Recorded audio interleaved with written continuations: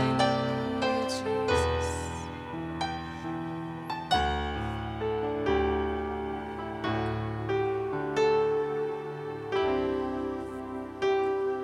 The Holy Ghost is here with great purpose today.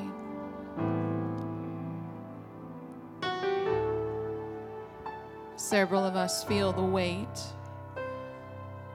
of what He wants to accomplish in this house. He is a good, good Father. Children and young people, you may be dismissed quietly at this time to go to your classes. The rest of us may notice that a theme has been developing over the last few services. On Sunday, Brother Jake, and I'm not going as far back as I could, but on last Sunday, Brother Jake preached a great message about how we value things in our lives. And I sat in the service going, don't use this scripture reference. Don't use that scripture reference because that's my sermon. And then Sister Shayla preached on Wednesday, about perspective and how we look at things and how we appreciate the things that we're looking at. And I said, don't use that scripture reference. It's my sermon. No, it's the Word of God. There is nothing new under the sun.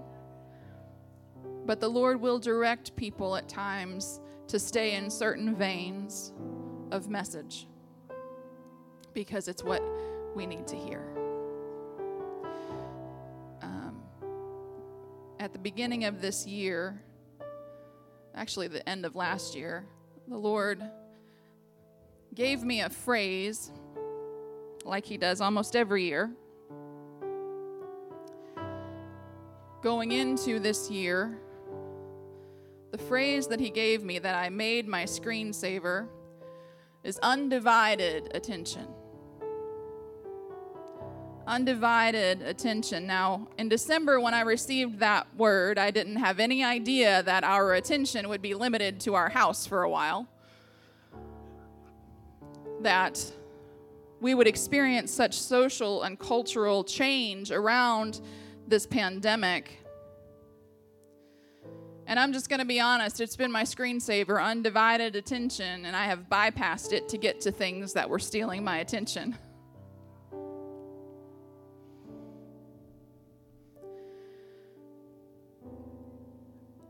Valuing the things of God, changing our perspective. Today, I want to turn our attention to Psalm 34:1.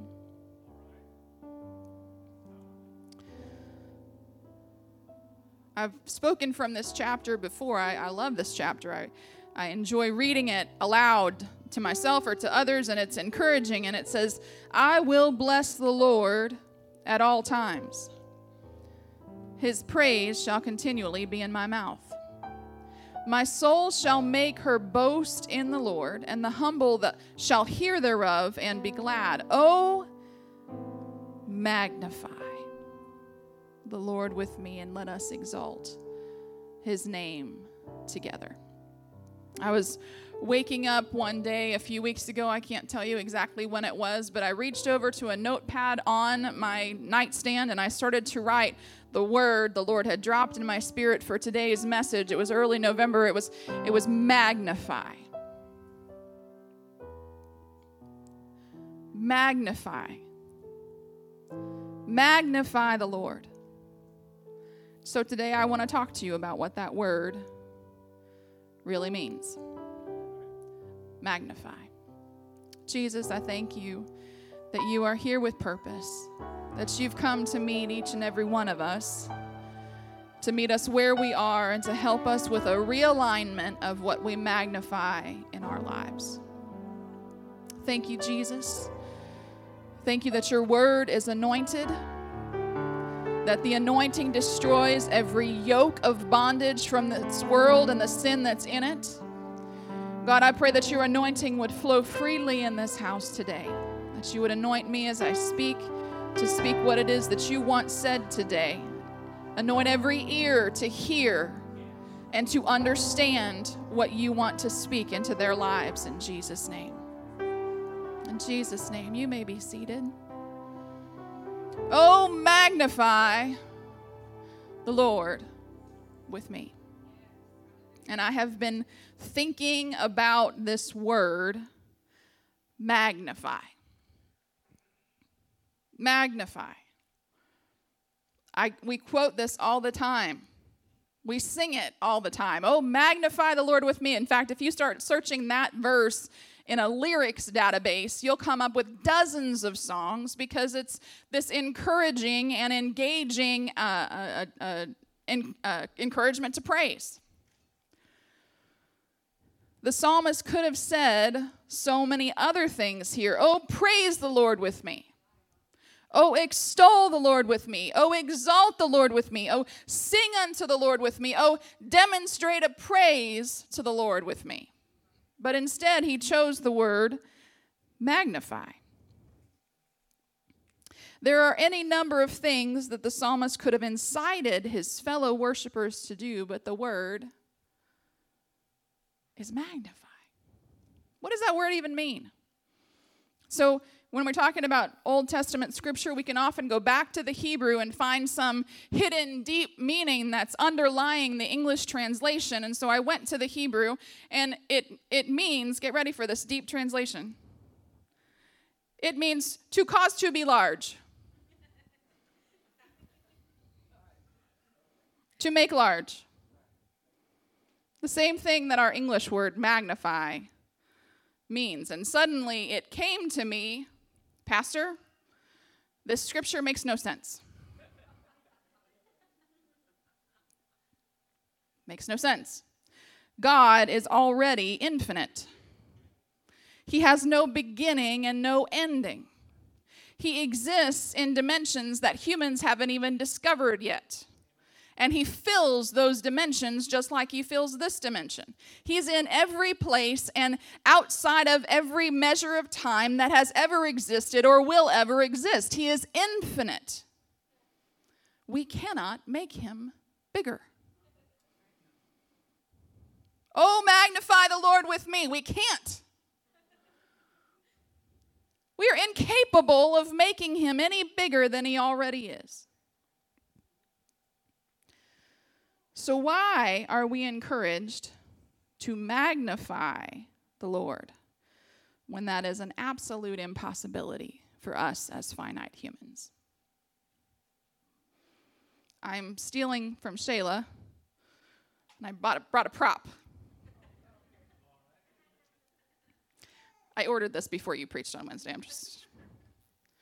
This is a toy magnifying glass, and I bought a toy because then I'll donate it to the kids' ministries department, and then they'll have a magnifying glass. And it's big enough that you can see exactly what it is. This magnifying glass is built, even though it's a toy, it still works. I can make you bigger. My eye is probably huge right now to you. Okay? So I looked up what this does. Why do people use magnifying glasses? And so I ended up on a website called Wonderopolis.com. Wonderopolis.com, just to give attribution. Magnifying glasses make objects appear larger because their convex lenses, and it even, for those of us who don't understand science, it even gives a definition. Convex means curved outward, refract or bend light rays so that they converge or come together. In essence, magnifying glasses trick your eyes into seeing something differently than it really exists. When light bounces off an object, travels to your eyes, those light rays travel parallel to each other. But when they pass through a magnifying glass, this lens bends those parallel rays so they converge and create a virtual image on your retinas. Is everybody still with me? Okay. The virtual image on your retinas appears larger than the real object due to the principles of geometry, everybody's favorite subject. Due to the magnifying glass, your eyes trace the light rays back in parallel lines to the virtual image. Since the virtual image is farther from your eyes than the object is, the object appears bigger. If you want to read that again later to understand it, I'm happy to give you my notes. Basically, this lens is curved in such a way that it twists the light rays that are messaging to your brain, messaging to your eyes, and makes something appear larger than it actually is. Have you ever noticed, and when you're driving and the bottom of the mirror says objects might be closer than they actually are? It's a different principle. It's the opposite principle. It's giving you more vision of a broader space by reversing the magnification principle. Okay. What is super interesting to me is that magnification is a trick of the focus. It's a trick of the eye. A magnifying glass alters what is being viewed to make what is small appear larger. Again, why would we need to magnify a God who is already infinite? He's not small. We don't need to make him big. He already exists as big. To magnify God does nothing whatsoever to his greatness or to his ability. We can't change his attributes, but our perception of his greatness and his ability and his attributes is significantly altered when we magnify him. So let's keep that in mind. Why do people use magnifying glasses? This is the participatory part. To make things look larger. Absolutely. Anything else? Anybody use one of these when you were a kid? You can start a fire. That's right. When the energy flows through the lens, oh, come on, somebody. When we magnify the Lord, man, he can start a fire. Why else? Did you ever get in science class, get magnifying glasses out? How about this? How about a microscope? What were you doing? You're studying the detail of finite things. Tiny details that are undiscoverable until we start to magnify. So some people might use magnifiers for reading. If you buy Cheaters at the dollar store, you're magnifying what you're reading. I'm not going to ask those of you to raise your hand who do that. If you are in your science class and you're looking at bugs and butterflies, I'm not talking about burning the ants. Let's not do that. But if you're studying a butterfly's wing, for example, you get out a magnifying glass and you're looking at it to see what it's made up of and how it looks and what that detail level is. I had back surgery last year. That surgery was a microscopic surgery. They inserted a microscope into my spine, and they were doing, with little microscopic tools, they made changes in my back. And so people use magnifying glasses for a lot of different reasons. This is only useful within this round circle. I'm going to name this circle for us today and call it the zone of magnification. This circle is the zone of magnification. The only way this tool can be useful is if what we want to magnify fits inside this circle. Everything around it becomes the periphery.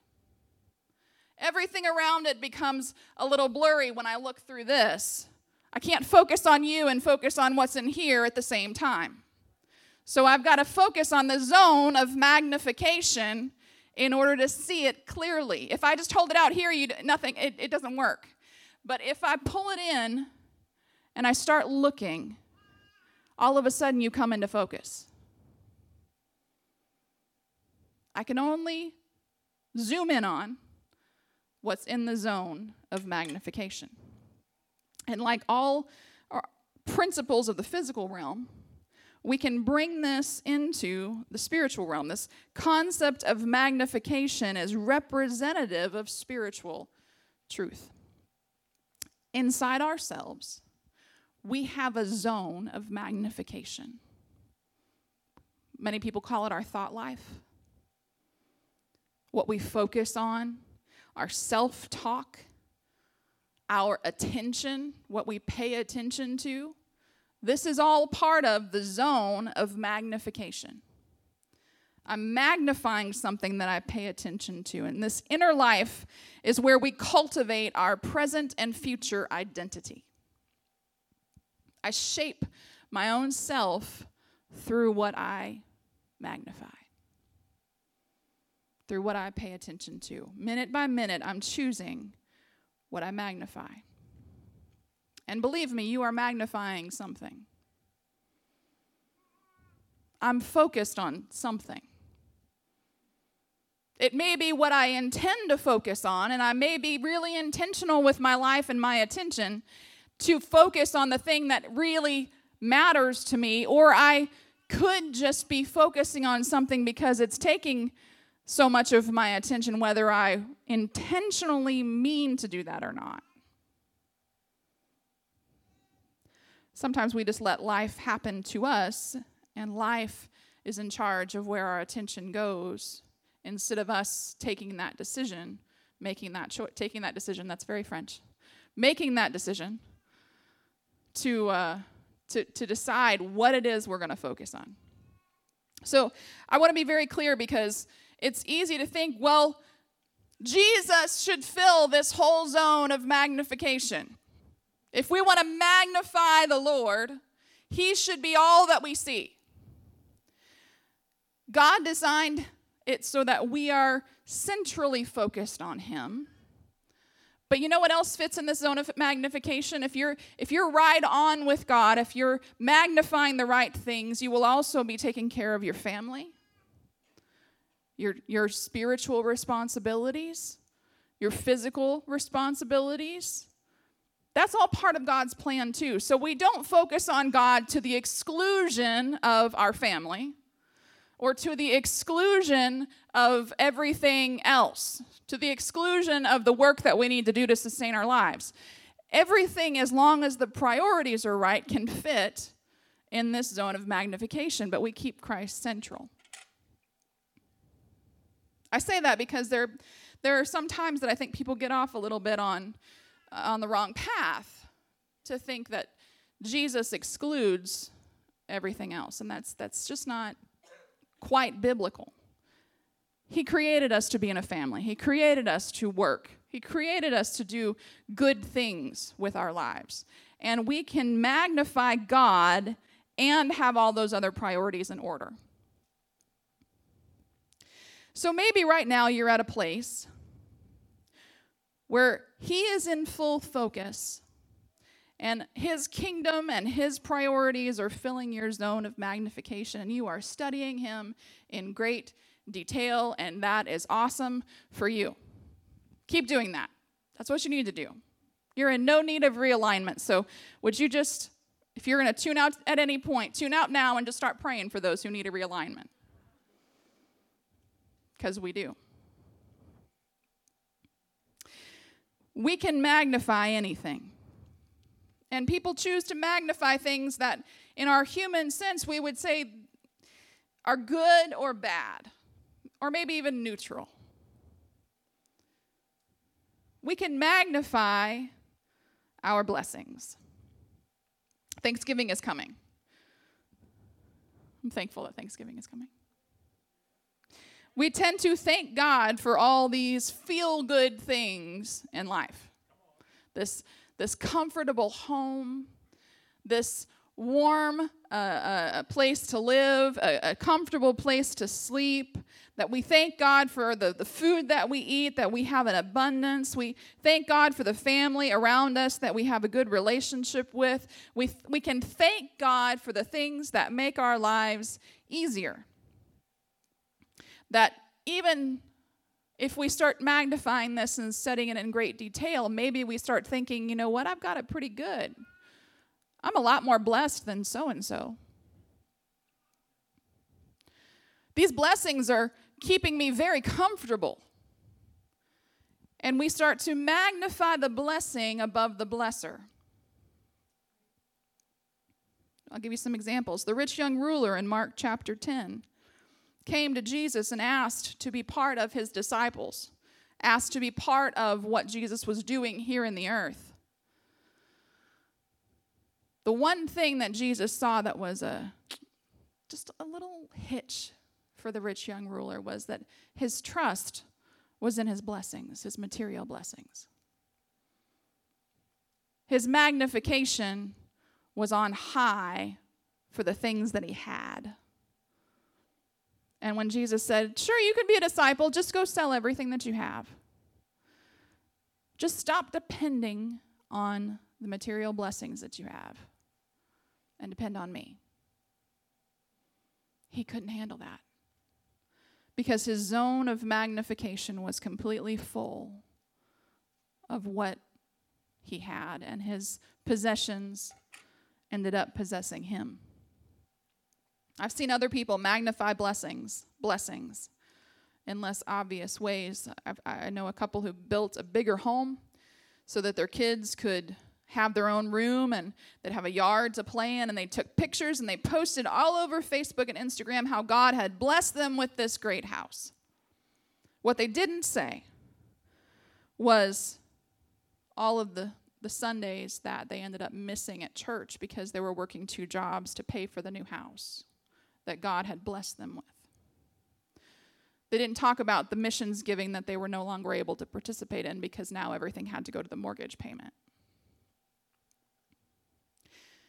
If something takes you from the work of the kingdom, from life in the kingdom, from the support of the kingdom, it is not a blessing. It's a distraction. We got to be real careful. What makes me more comfortable does not always bless me.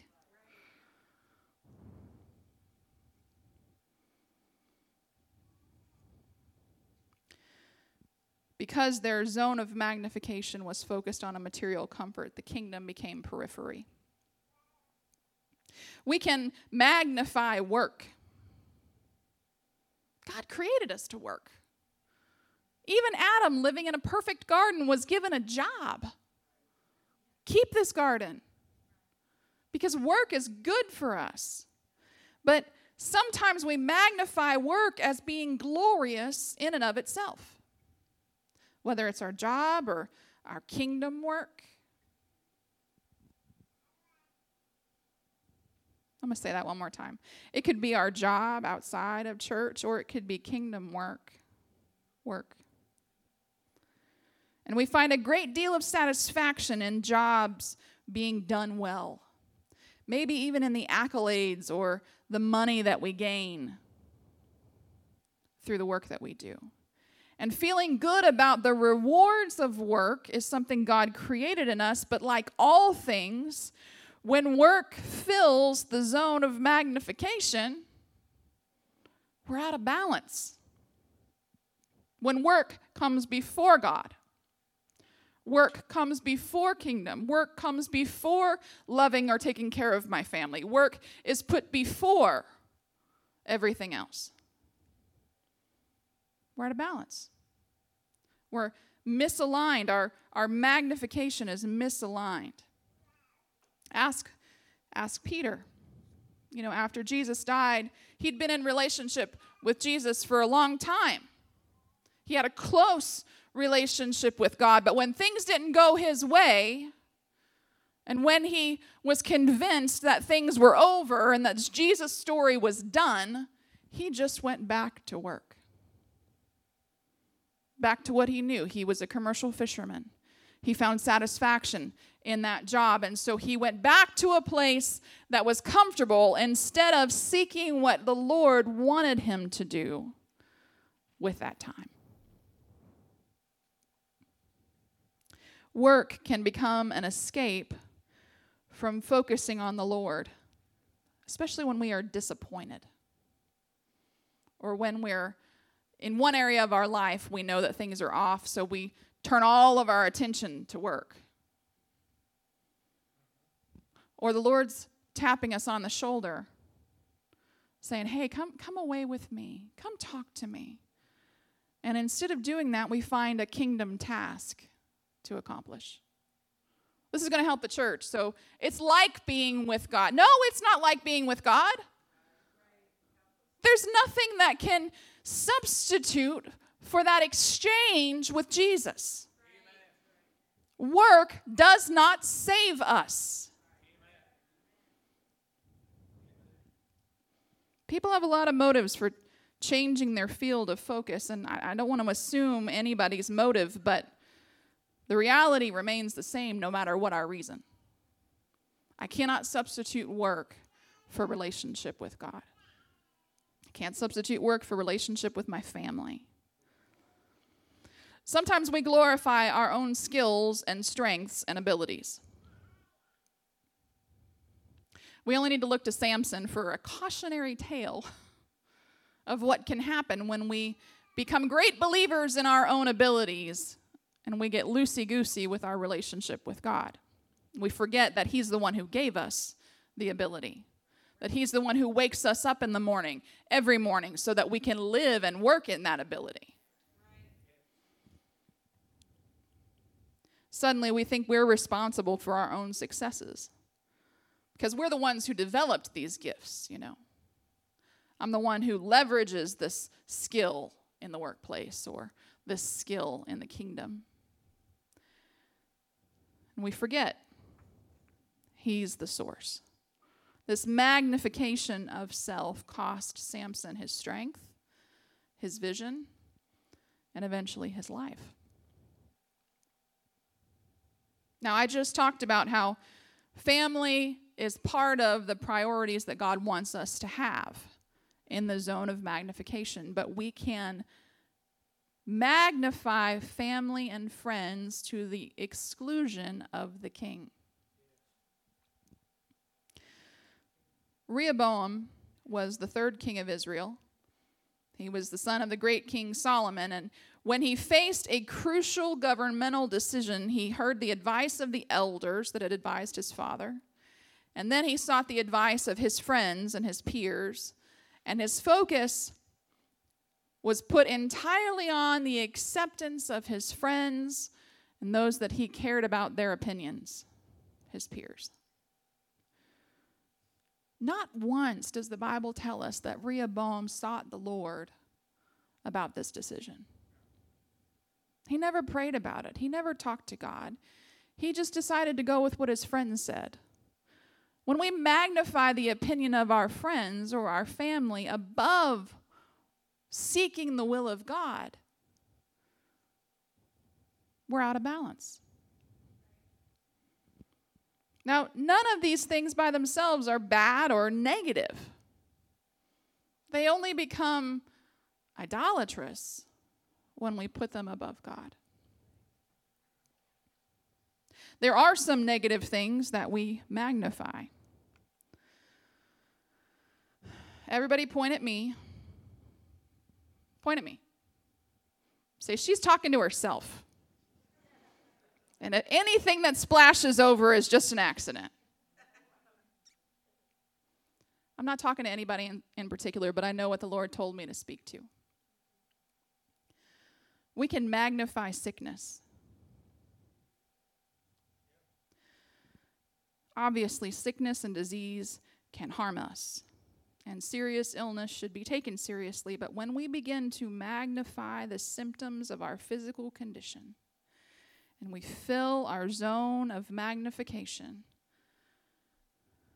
with, I don't feel good, never going to feel good, the doctor's prognosis said this treatment is making me uncomfortable. That's all I can see. The aches and pains in the morning, the recovery of the surgery, whatever it is. And it doesn't even have to be us. Maybe we're preoccupied with a loved one's illness. And all we can focus on is what's pulling them down. Serious illness should be taken seriously, but not to the exclusion of the great physician. If I change my focus from the doctor's diagnosis to the promises of God, it changes everything. My attitude begins to change. You know, there's scientific proof that your attitude makes a big difference in how well you do physically. If I can cultivate an attitude of gratitude, saying, Jesus, I might be hurting, but I'm alive. I might be hurting, but I'm breathing, and you still have purpose for me as long as there's breath in my body. If I can turn my attention to the purpose of God, then my own focus shifts. And I begin to magnify him. The man at the gate beautiful in Acts 3 had been disabled for a long time. He'd lived in that condition. He had accepted it, and he was getting along the best way that he knew how, begging those who were entering the temple to give him a little money. And so when Peter and John came along, that's exactly what he did. He asked for some money. Peter began to push him to magnify, to focus on the possibility of healing. Peter literally shifted his attention from his need, from his disease, from his painful situation, to the possibility that he could be healed. And this man, to his credit, realigned his zone of magnification in a moment. And he accepted the healing as it came. And as Peter reached for him, he used his own strength to get up as the Lord gave him healing in his body. And he jumped and leapt for joy, magnifying God. God's power never changed. But it had been experienced by a new magnifier. We can magnify our needs. Most of us are easily overwhelmed by feelings of inadequacy when we find ourselves or our families in need. You know, first thought, maybe we think about the need of provision of life's most basic resources, or maybe it's an emotional need of help to navigate a depression or anxiety or explosive anger or loneliness. Whatever need we have, it's very easy to allow that need to fill our entire focus. But when I magnify my need, I push the waymaker to the periphery. When I make my need bigger than I make my God in my life, the need wins. I have to keep God central. I was talking to a friend last night, and she said, you know, I trust God. There's a big situation going on, but I trust the Lord, and he is faithful. We don't have to speak words that destroy our faith. We should speak words that build our faith and build others' faith. You know what? I might be scared, but I know who's in charge. I might not know where that money is coming from to pay that bill, but I know who my Father is. And he knows I'm doing my very best on my end, and he's going to do his best for me. I don't want to glorify my need. I don't want to glorify my sickness. I want to glorify God, the source of everything that I need. We can glorify ourselves. My mom used a phrase, and I've probably said it from the pulpit, but when I was a little kid and my brother was little, I throw him in there because I'll throw him under the bus too. We both got this. Well, you've got a little attitude problem. I want, when I want, how I want it. Now, I never acted like that. I don't know why she said that. But in our immaturity sometimes, we make ourselves the focus of our lives. My comfort, my feelings, my ideas, my opinions.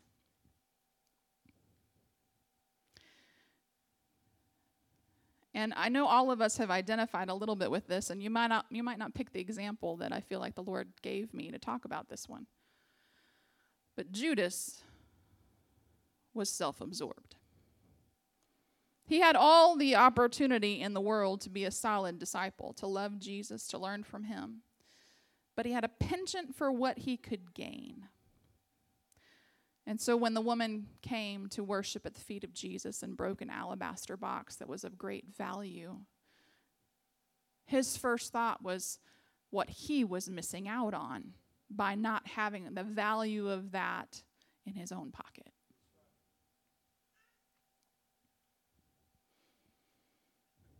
Instead of walking alongside his friend and mentor, Jesus, through the most difficult time of his human existence, he was the one who sold him out. He thought about what he could personally gain from the betrayal of Jesus Christ. He was so self-absorbed, so focused on his own failures in this case, that instead of turning to God for forgiveness, instead of choosing to realign his focus once he realized what he had done, he allowed that focus on self to convince him that he would never be any good. He was so self-absorbed that he took his own life instead of turning to the one who could turn his life around.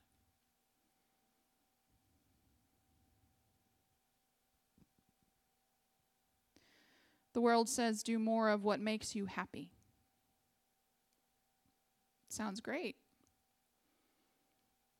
But that means that we've decided that our feelings matter more than what God wants with our lives. The word would say more, something like this: do more of what makes you holy and acceptable to God. Finally, we can magnify sin. Remember, you're still pointing at me. But this is where we all can relate, that sin that begins with the lust of our flesh and the lust of our eyes and the pride of life. Sin is like a self-absorbed diva who can't stand for the audience's attention to go anywhere but her or him. I know some male divas. They fight for attention. Sin wants to be the center stage, pulling you in like a magnet. And if we don't break away from the pull, that sin will fill our zone of magnification. Long before we ever do the act, we're thinking about it. We're focusing on it. Long before I ever. And once again, we push God to the periphery of our focus so that we can accomplish in our flesh the things that the Bible says will bring death and sow corruption. David was a great man of God, but he was not perfect. He wanted to please God. When he was living intentionally, he tried to do what God was asking him to do, but somewhere inside, he had not died out to sin. He hadn't given it all up yet, and all it took was catching a sight of a beautiful woman bathing, minding her own business. And he began to magnify his sinful thoughts until they completely overtook him. And instead of running from sin while he still had a chance, he invited the possibility of sin right into his house. Invitation is really the wrong word. He commanded her to come, to be there, to be present. Present yourself before the king. And David showed no restraint. Make no mistake that David sinned greatly.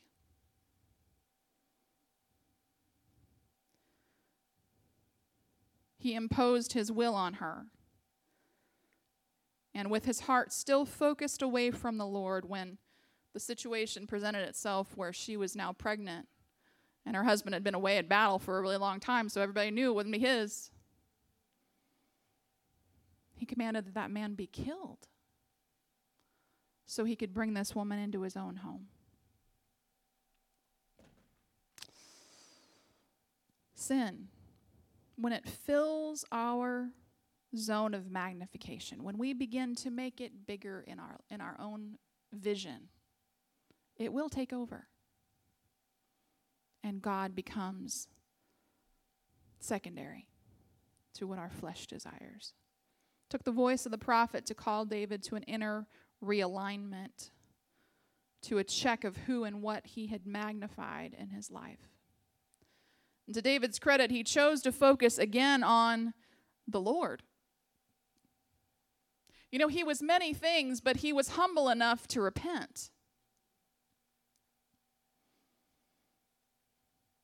You know, when we do give ourselves to sin, on the rare occasion as a Christian that we give ourselves to sin, don't wait to repent. Don't let that pride fester in you so that it becomes a wall and an obstacle between you and God. Shift that zone of magnification back where it needs to be. Magnify Jesus, repent of your sins, and change your life. Amen. Don't wait. Now is the day of salvation. Today is the day of salvation. And this is the key. This is not a static object. Magnifying glasses can be moved. Just because I'm looking over here doesn't mean I can't change and start looking in this direction. What I magnify in my life can change. And Jesus is here today to help you change. He's here today to help me realign my focus and let him fill the zone of magnification with himself and his priorities. Let's all stand. What am I magnifying? Think back. What have your thoughts been filled up with this week?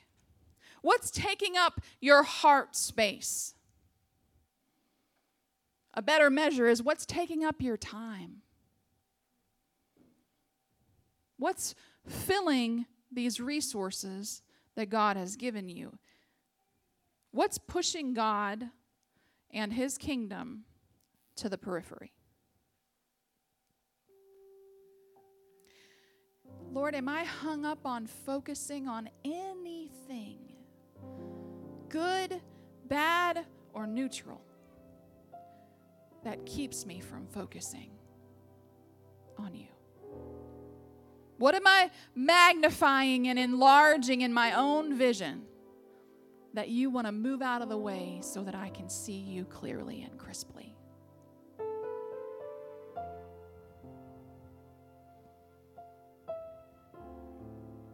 What keeps me from studying him, from studying his word, from learning about him in detail, cultivating a close relationship and understanding of his attributes and his nature? All it takes is a little movement, a change in attitude. Did you know attitude is a physical word? In English, we use it as an emotional word to realign what we're feeling on the inside, but attitude is really a physical word. It's a shift of attitude. It's a turning, just like repentance. Repentance is turning. It's changing direction. It's deciding, you know what filled up my zone of magnification before I came to church today is not going to be what fills my zone of magnification when I leave the church. Because I'm turning away from all those things that stole my attention from the Lord before. And I'm pushing my thought life, I'm pushing my vision toward the King and his kingdom.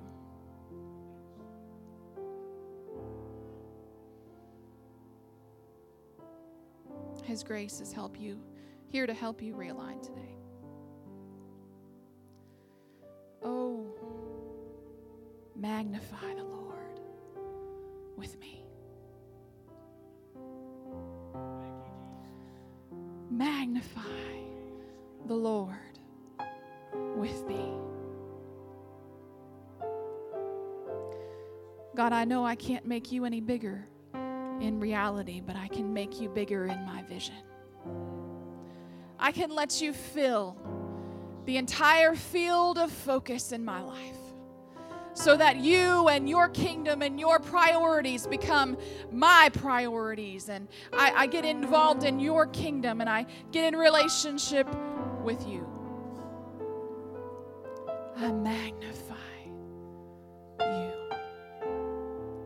Lord, I know that I've paid attention to many things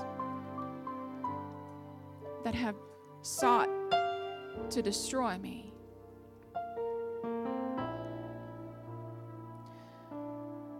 But I believe your anointing is here to destroy every yoke of bondage. So that I can refocus on you. Would you just lift your hands? If this is really what you want, don't just participate in praise and worship because that's what everybody does. But if you really want to focus on Jesus, would you just lift your hands with me right now? And let's magnify him. Jesus. Jesus, you're great. You're bigger than any problem that I've faced, Lord Jesus. You're bigger than any sin that I've ever committed, God. There's nothing that you can't deliver me from. There is nothing that you can't change if I simply allow you to help me change. God, there's nothing that you cannot do in my life. Your arm is not shortened. You're not powerless, oh God, but you are great and you are mighty and you are holy and you are willing to work on my behalf. And you are the doer of great things in my life. And you are the giver of every blessing that I have in my life. And you are the judge of what is right and good for me. God, you know what's right for me. You know what's best for me. And I'm putting myself entirely in your hands, Lord Jesus. I magnify you, Jesus. Let's just praise the Lord right now. I magnify you, Jesus.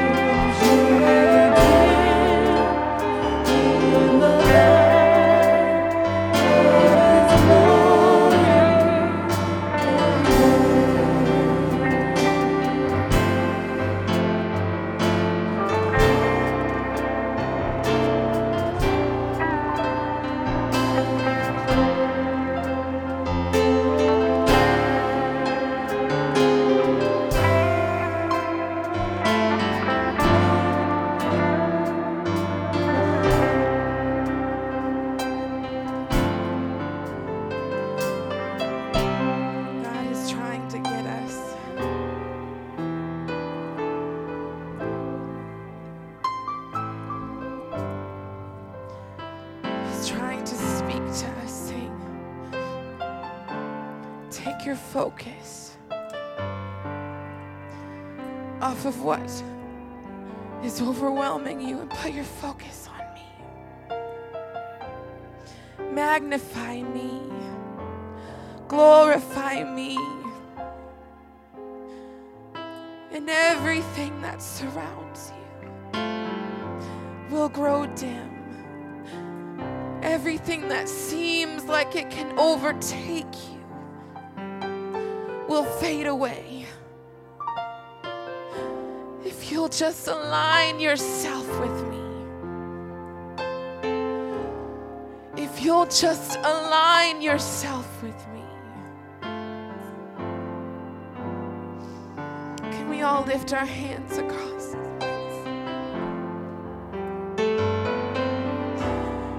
Say, God, I don't want to magnify the things that will take me apart, God. I don't want to magnify the things that will drown me, God. I don't want to magnify the things that will pull me away from you and away from time with you and away from time in your word, God. Help me to not look at it as a burden, Lord God, but as a way to freedom, Lord Jesus. Freedom from what weighs me down, God. Freedom from the darkness that surrounds us all, God. I just want to magnify you, Jesus.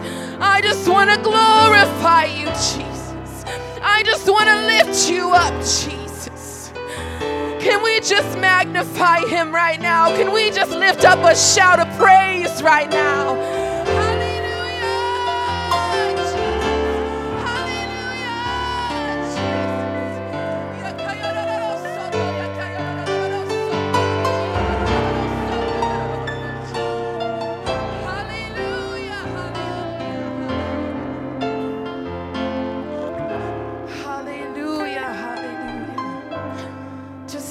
For his peace right now. Thank him for his peace right now.